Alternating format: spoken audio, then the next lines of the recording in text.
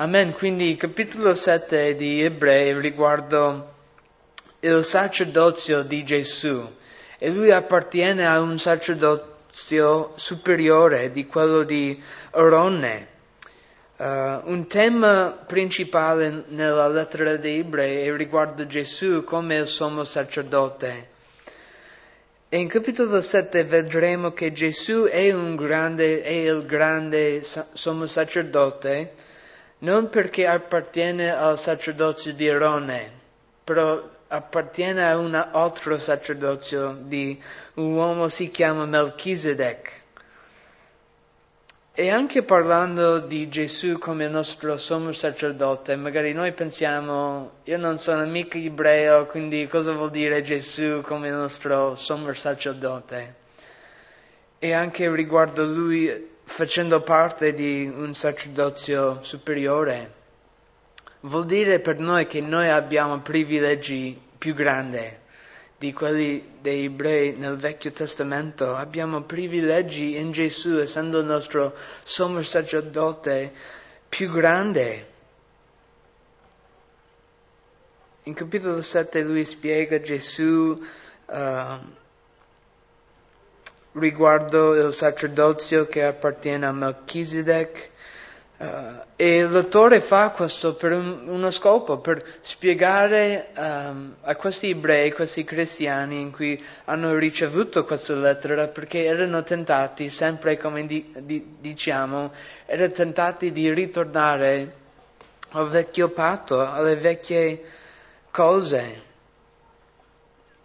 Pensavano di lasciare Gesù, questa fede spirituale, per un rituale, una cosa fisica, questo sacerdozio, il tempo, i sacrifici.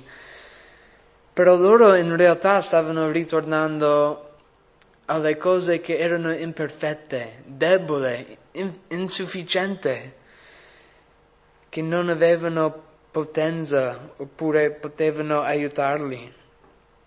Loro stavano ritornando agli uomini, a una tradizione che non potevano aiutarli. E io stavo pensando di questo, quante volte noi magari andiamo o torniamo a quelle fonti che non possono aiutarci. Magari è diverso per ognuno di noi. Quante volte noi siamo girati, versati verso le cose che non potevano aiutarci. Magari abbiamo pensato, quella cosa, quella persona potrebbe aiutarmi. Invece ci lascia delusi. Però in capitolo 7 impareremo riguardo Gesù, essendo il nostro sommo sacerdote. Lui è quella fonte, l'unica fonte che può aiutarci in qualsiasi momento, forzarci.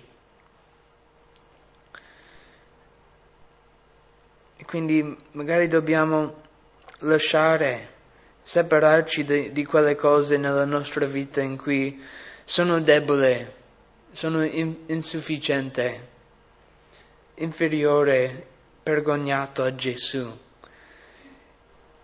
E nei primi 10 versetti l'autore comincia questo argomento, questo discorso, spiegando il sacerdozio di Melchizedek.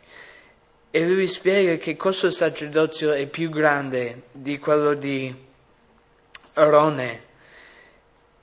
Il primo motivo che il suo sacerdozio è più grande e superiore è perché è riguardo Melchizedek.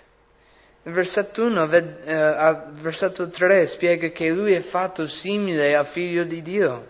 L'autore adesso spiega riguardo Melchizedek, spiega che lui è re di Salem, in versetto 1, è sacerdote del Dio Altissimo. Quindi l'autore spiega riguardo Melchizedek e lui è trovato solo in 2 sezioni della Bibbia. In Genesi capitolo 14 e poi in Salmo 110. E questo Melchizedek è un po' misterioso, non sappiamo tanto riguardo lui, però spiega che lui era re e anche sacerdote. Abbiamo mai visto uno che faceva questi uffici re e sacerdote. Nel Vecchio Testamento Dio evita questa cosa, che i leader di Israele non dovevano far parte di essere re e anche sacerdote. Infatti, se ricordiamo riguardo il primo re, Saul, cosa è successo a lui? Lui era il re e stava aspettando Samuele per fare il sacrificio. Samuele ha avvertito lui non fare i sacrifici finché io vengo a fare me stesso, però lui era molto ansioso e ha cominciato. E spiega che subito quando Saul ha preso questo ufficio, essendo il sacerdote, Samuele è venuto e attraverso lui Dio ha giudicato Saul. E quindi spiega che per i leader loro non dovevano essere re e anche sacerdote, però questo Melchizedek vediamo che lui era re di Salem e anche sacerdote. E questo è sempre una figura di Gesù, che lui è il re dei re, no? È il gran sommo sacerdote. Melchizedek non era come qualsiasi sacerdote, neanche re, perché lui aveva gli uffici di re e anche sacerdote. E anche Melchizedek era più grande a motivo del suo nome. Vediamo una spiegazione riguardo la significa del suo nome in versetto 2. Il suo nome significa re di giustizia e anche re di pace. Sembra qualcuno che sapete? Il re della giustizia e il re della pace. Sembra Gesù. E Melchizedek è sempre una figura di Gesù. Perché in Gesù noi abbiamo la pace al motivo della sua giustizia. Non possiamo avere pace se non siamo giustificati davanti a Dio, Romani 6 spiega. Però Gesù è quel re della nostra pace, perché Lui è la nostra giustizia. È un incoraggiamento per noi. Magari noi sentiamo condannati, magari abbiamo commesso qualche peccato, siamo vergognati, non sentiamo degni di magari entrare qua, però è perché noi non siamo il re della nostra giustizia, invece noi vediamo Gesù, Lui è il re della nostra giustizia. Magari noi sentiamo agitati, turbati in un momento durante la settimana, noi siamo ansiosi. Sapete che Gesù è quello che ci dà la pace, Lui è la nostra pace.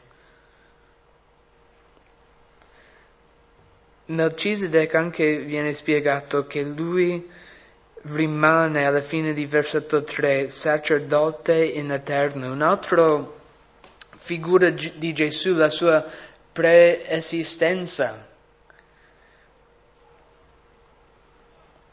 E tanti chiedono, Melchizedek era Gesù nel Vecchio Testamento, Gesù era Melchizedek in Genesi 14, era una cristofania.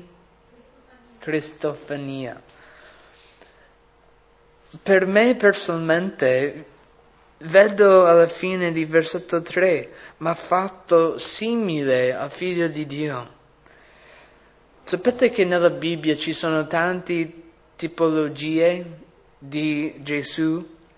Una definizione della teologia biblicamente è quando il Vecchio Testamento, in realtà nel Vecchio Testamento, è ordinato specificamente da Dio a rappresentare una verità riguardo il Nuovo Testamento. E quindi quando noi vediamo magari nel Vecchio Testamento un evento oppure una persona, una cosa, Dio tante volte usa quelle immagini per raffigurare una verità nel Nuovo Testamento. E quindi io credo che Melchizedek era uno di questi tipi di Gesù, un re e anche un sacerdote. Lui non aveva una genealogia senza padre, senza madre. Viene spiegato come lui era in eterno. Però noi sappiamo c'è solo uno che è eterno, è Gesù. Lui era fatto simile a Cristo nel senso che lui non aveva un principio neanche una fine. E la eredità di Melchizedek non era basato, il suo sacerdozio non era basato su una eredità, perché sapete, essendo un sacerdote secondo Aarone, dovevi venire da quella famiglia.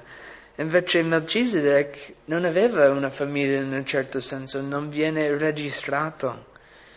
E quindi in questi 3 versetti vediamo che Melchizedek era molto simile a Gesù, una figura di Gesù. E l'autore continua a spiegare la grandezza di Melchizedek in versetto 4 a 10. Lui è meglio di Abramo e anche Aarone. Considerate in versetto 4, pertanto questo fosse grande costui a quale il patriarca Abramo diede la decima del bottino.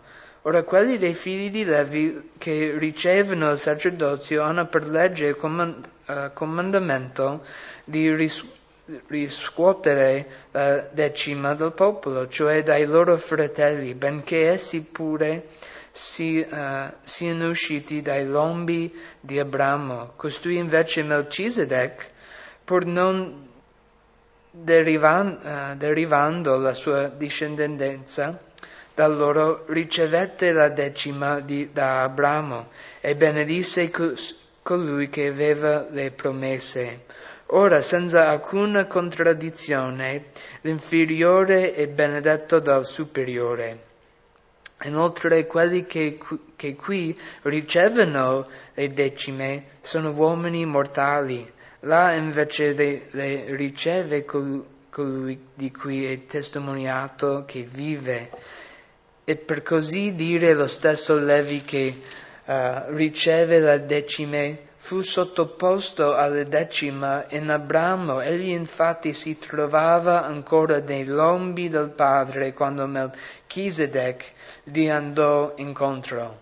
Quindi una spiegazione molto profonda che l'autore fa in questo momento, spiegando che Melchizedek è meglio di Abramo e anche pure Aarone.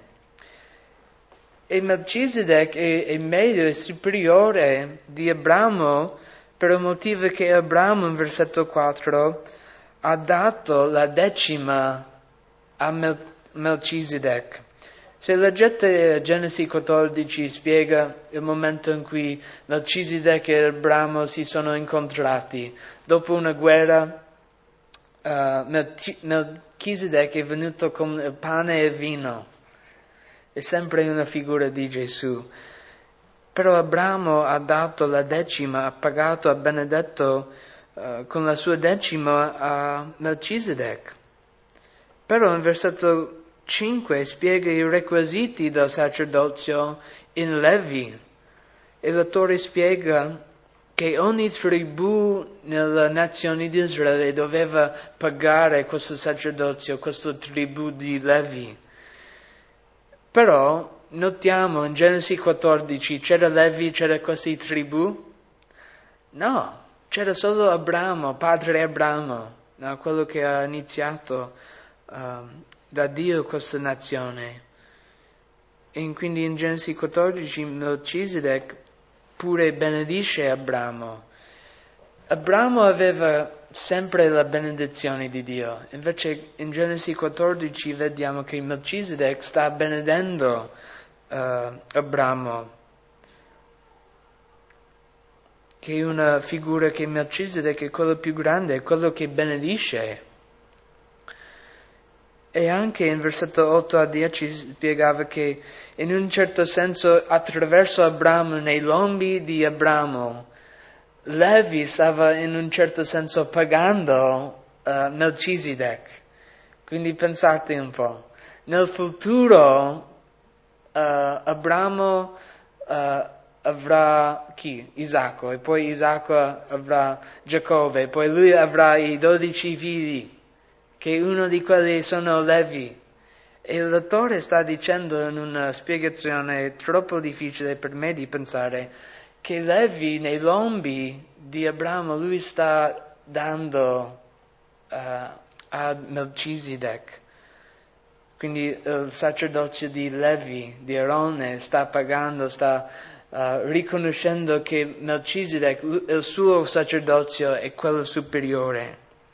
E quindi spiegheremo il perché questo è così importante, il sacerdozio di Melchizedek è più grande e più superiore.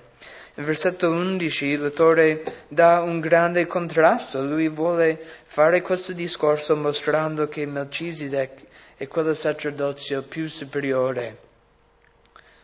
Però lui dà questo contrasto mostrando la debolezza del sacerdozio di Aarone nel versetto 11. 11 a 14.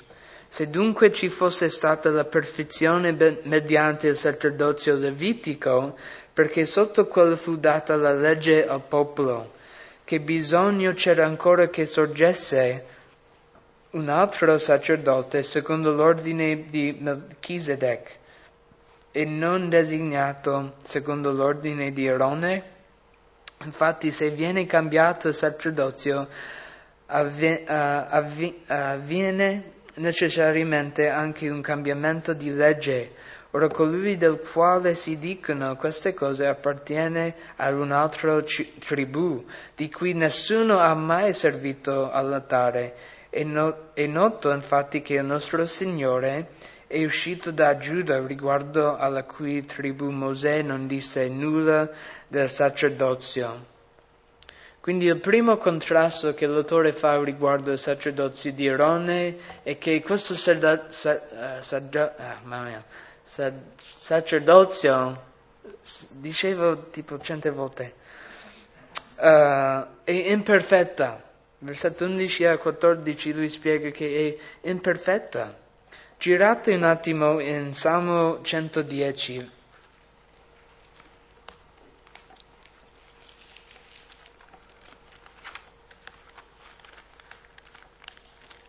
Salmo 110.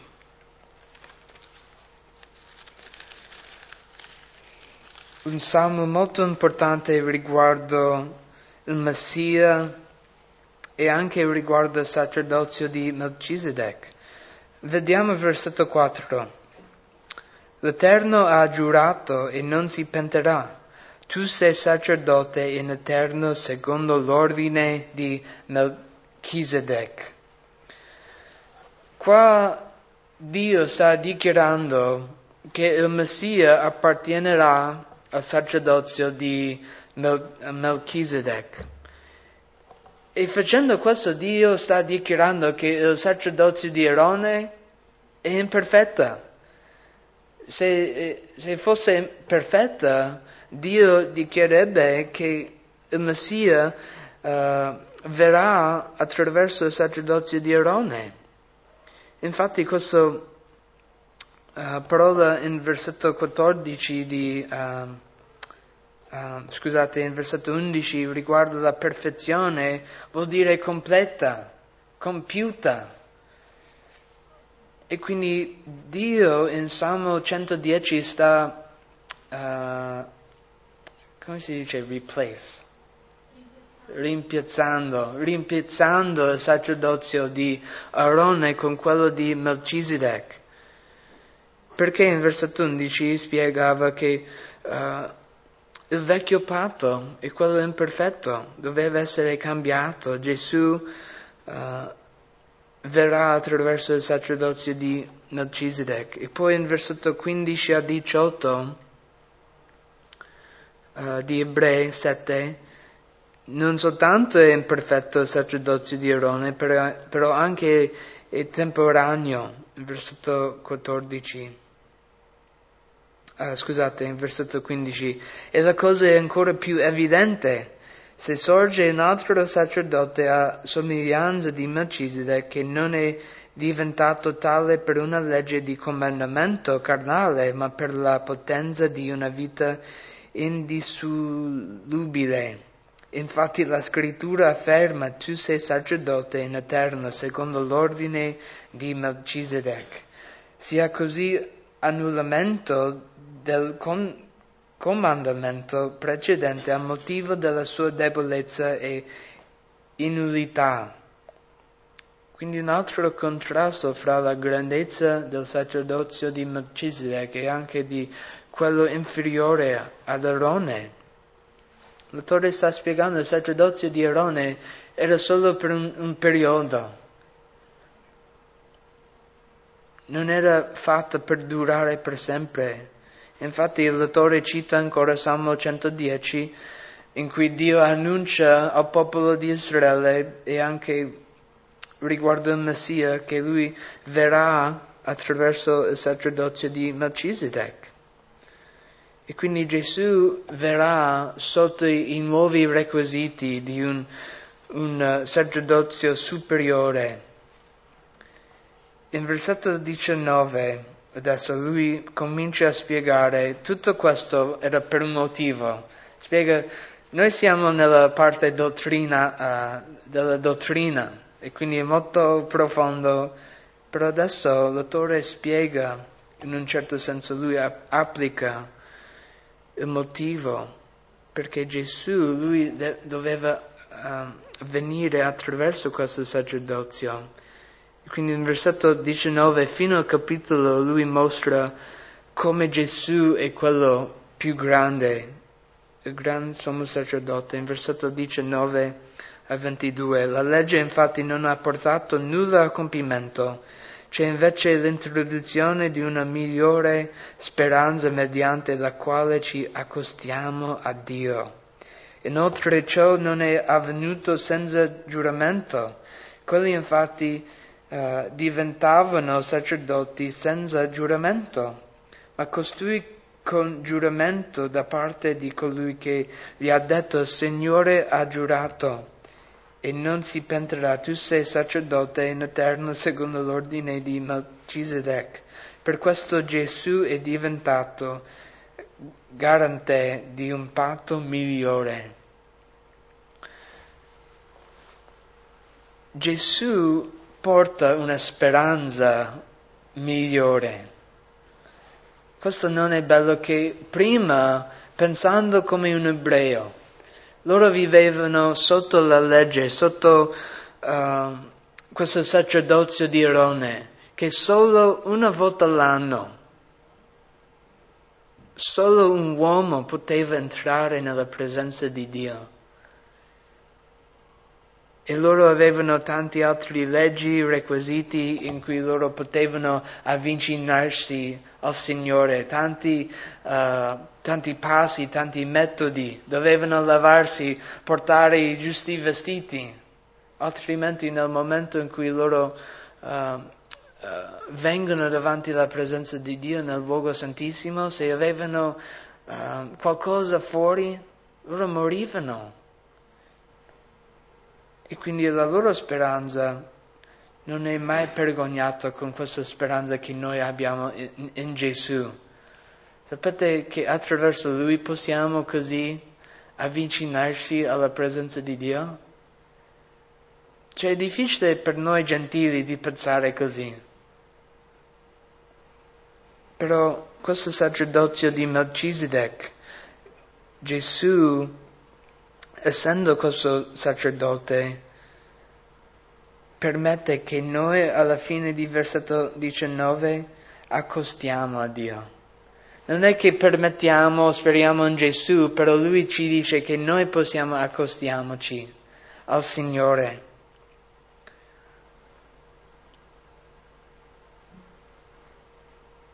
E anche in versetto 22 spiega che attraverso Gesù c'è una garanzia meglio. Dio ha dato le leggi facendo che Aarone e solo i suoi figli potevano essere sacerdoti, e questo era basato su una legge fisica. Però spiega, tante volte viene detto questo giuramento che Dio ha giurato. Dio ha fatto questo, una promessa, non era più basato sul carattere di quei sacerdoti sotto Aarone, però era basato sul carattere di Gesù. E sapete che c'è tanta sicurezza nella sua opera, affinché noi possiamo avere una speranza più grande.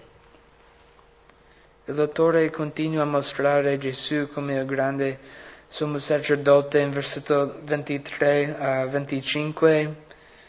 Lui è superiore perché lui serve per sempre, lui ministra per sempre in versetto 23.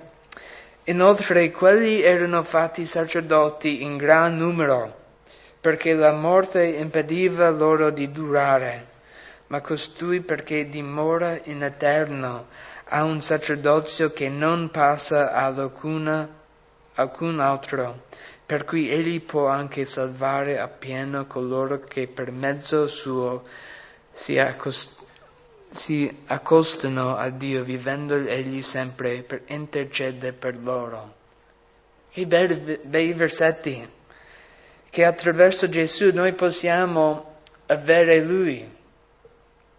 E anche spiega che prima i sacerdoti di Aarone, loro servivano per un periodo, sono diventati vecchi e poi sono diventati malati, poi loro si sono morti.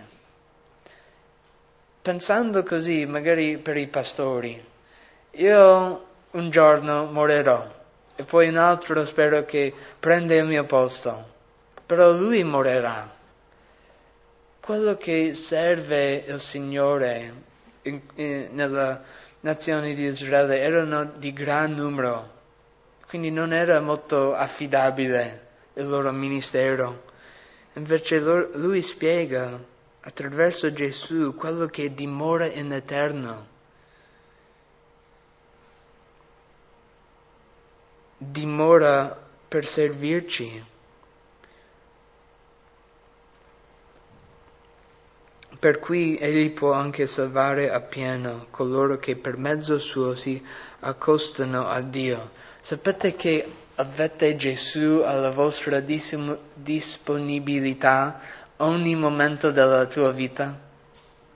Cioè, ogni situazione hai la persona più grande, più potente alla tua disponibilità. Ogni momento. Stai attraversando una difficoltà? Non c'è nessuno, non hai amici, non hai una persona in cui puoi affidarti? Sapete che hai Gesù? Cioè ogni momento Lui vive per aiutarci, a darci la grazia, la sapienza per come dovremo operare, agire.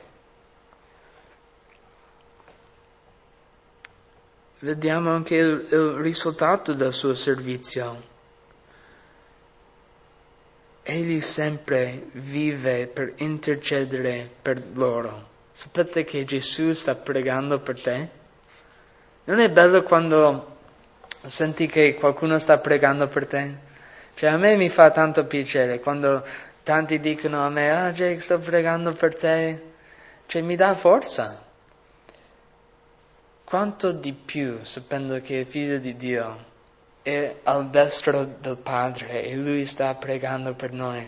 Signore, benedici Jake, prego che lui possa avere la fede per continuare a perseverare. Se c'è qualcuno in cui Dio risponde alle loro preghiere, non sapete che sia Gesù? Che anche primo Giovanni spiega che quando noi preghiamo attraverso il motivo della sua volontà, Lui ci sente. Pensate che Gesù prega la volontà di Dio? Certo.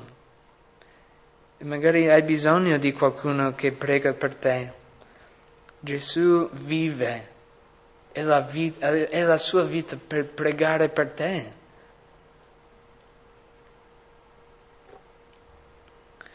Girate un attimo in Romani 8.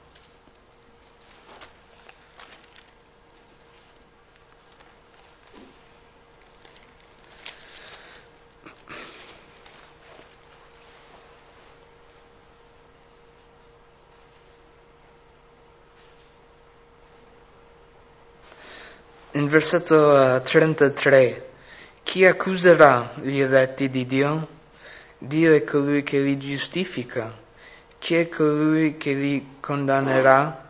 Cristo è colui che è morto e inoltre è anche risuscitato. Egli è alla destra di Dio ed anche intercede per noi. Ogni momento della nostra vita, ogni difficoltà, ogni sofferenza che noi sperimentiamo, Gesù è lì pregando per noi.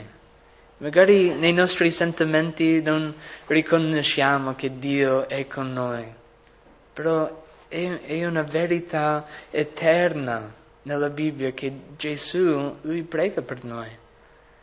Quale preghiere ne hai di essere risposte? Gesù sa e Lui sta pregando e nel suo momento perfetto vieni al compimento. Versetto 26 a 28 vediamo che Gesù alla fine di tutto è esattamente ciò che noi abbiamo bisogno. A noi infatti occorreva un tale sommo sacerdote che fosse santo, innocente, immacolato, separato dai peccatori ed elevato al di sopra dei cieli, che non ha bisogno ogni giorno come quelli sommo sacerdoti di offrire sacrifici prima per i propri peccati e poi per quelli del popolo, poiché egli ha fatto questo una volta per tutte, quando offrì se stesso. La legge infatti costruisce come sommi sacerdoti uomini soggetti a debolezza, ma la parola del giuramento che viene dopo la legge costruì il Figlio reso perfetto in eterno. Tutti noi abbiamo bisogno di un mediatore fra noi e Dio. Cioè anche noi gentili non possiamo venire a Dio senza un mediatore. E qua spiega che Gesù è quel mediatore perfetto in cui noi abbiamo bisogno per avvicinarci al Signore. Sapete che non è il Papa quello mediatore per noi, per l'umanità. Spiega che Lui è debole. Ne ha bisogno anche di un sacrificio per i suoi peccati. Però qua Gesù viene spiegato che lui compie tutti i requisiti per essere un perfetto sommo sacerdote. Spiega che Lui è santo in versetto 26. Innocente, santo, immacolato, separato dai peccatori. Meno male perché tante volte magari noi prendiamo di essere incoraggiati dagli altri, però anche loro sono peccatori, loro sbagliano tante volte, però Gesù è quello separato, innocente, perfetto.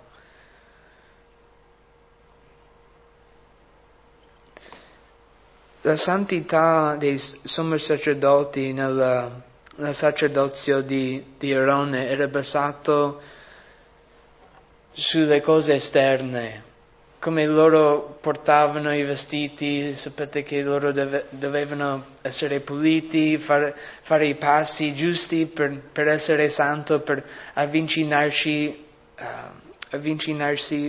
a Dio. Invece la santità di Gesù non è dipendente di quelle cose, è dipendente sul suo carattere interiore. E noi abbiamo bisogno di uno santo perfetto per intercedere per noi. Lui è esaltato al di sopra dei cieli e il suo sacrificio è sufficiente.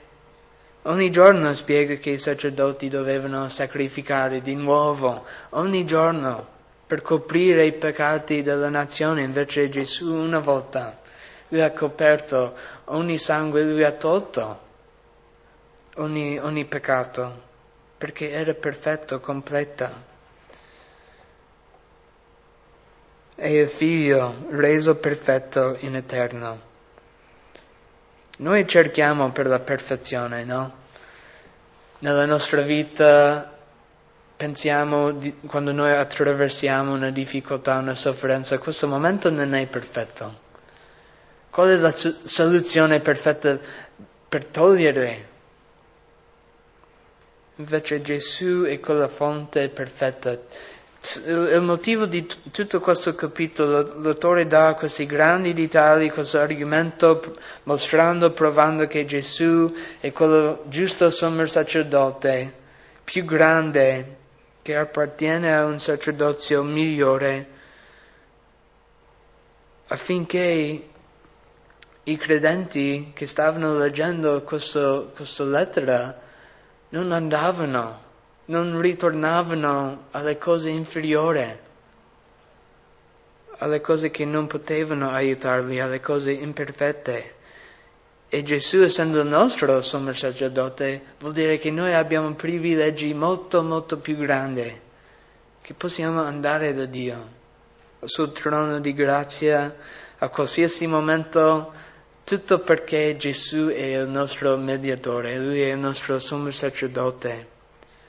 In Lui abbiamo una speranza più grande. Non è basato la nostra vita più su un uomo, sperando che questo sommo sacerdote compie a perfezione il servizio, invece è basato su di Lui. Lui ci serve, vive per intercedere per noi. E quindi, almeno per me, è un incoraggiamento che Gesù è il mio sommo sacerdote, qualsiasi difficoltà che ho io, so che Lui è al destro del Padre, pregando per me. Ricordate quando Pietro, prima che lui ha tradito Gesù, ha negato 3 volte, cosa ha detto Gesù a Pietro? Pietro, io sto pregando per te, affinché Satana non prende controllo. E io voglio sapere tutte le preghiere che Gesù ha fatto per me. Cioè, sai che in quel momento io stavo pregando che non perdereste anima. Continui a credere in me, quindi il Signore sta pregando per voi perché è il vostro sommo sacerdote.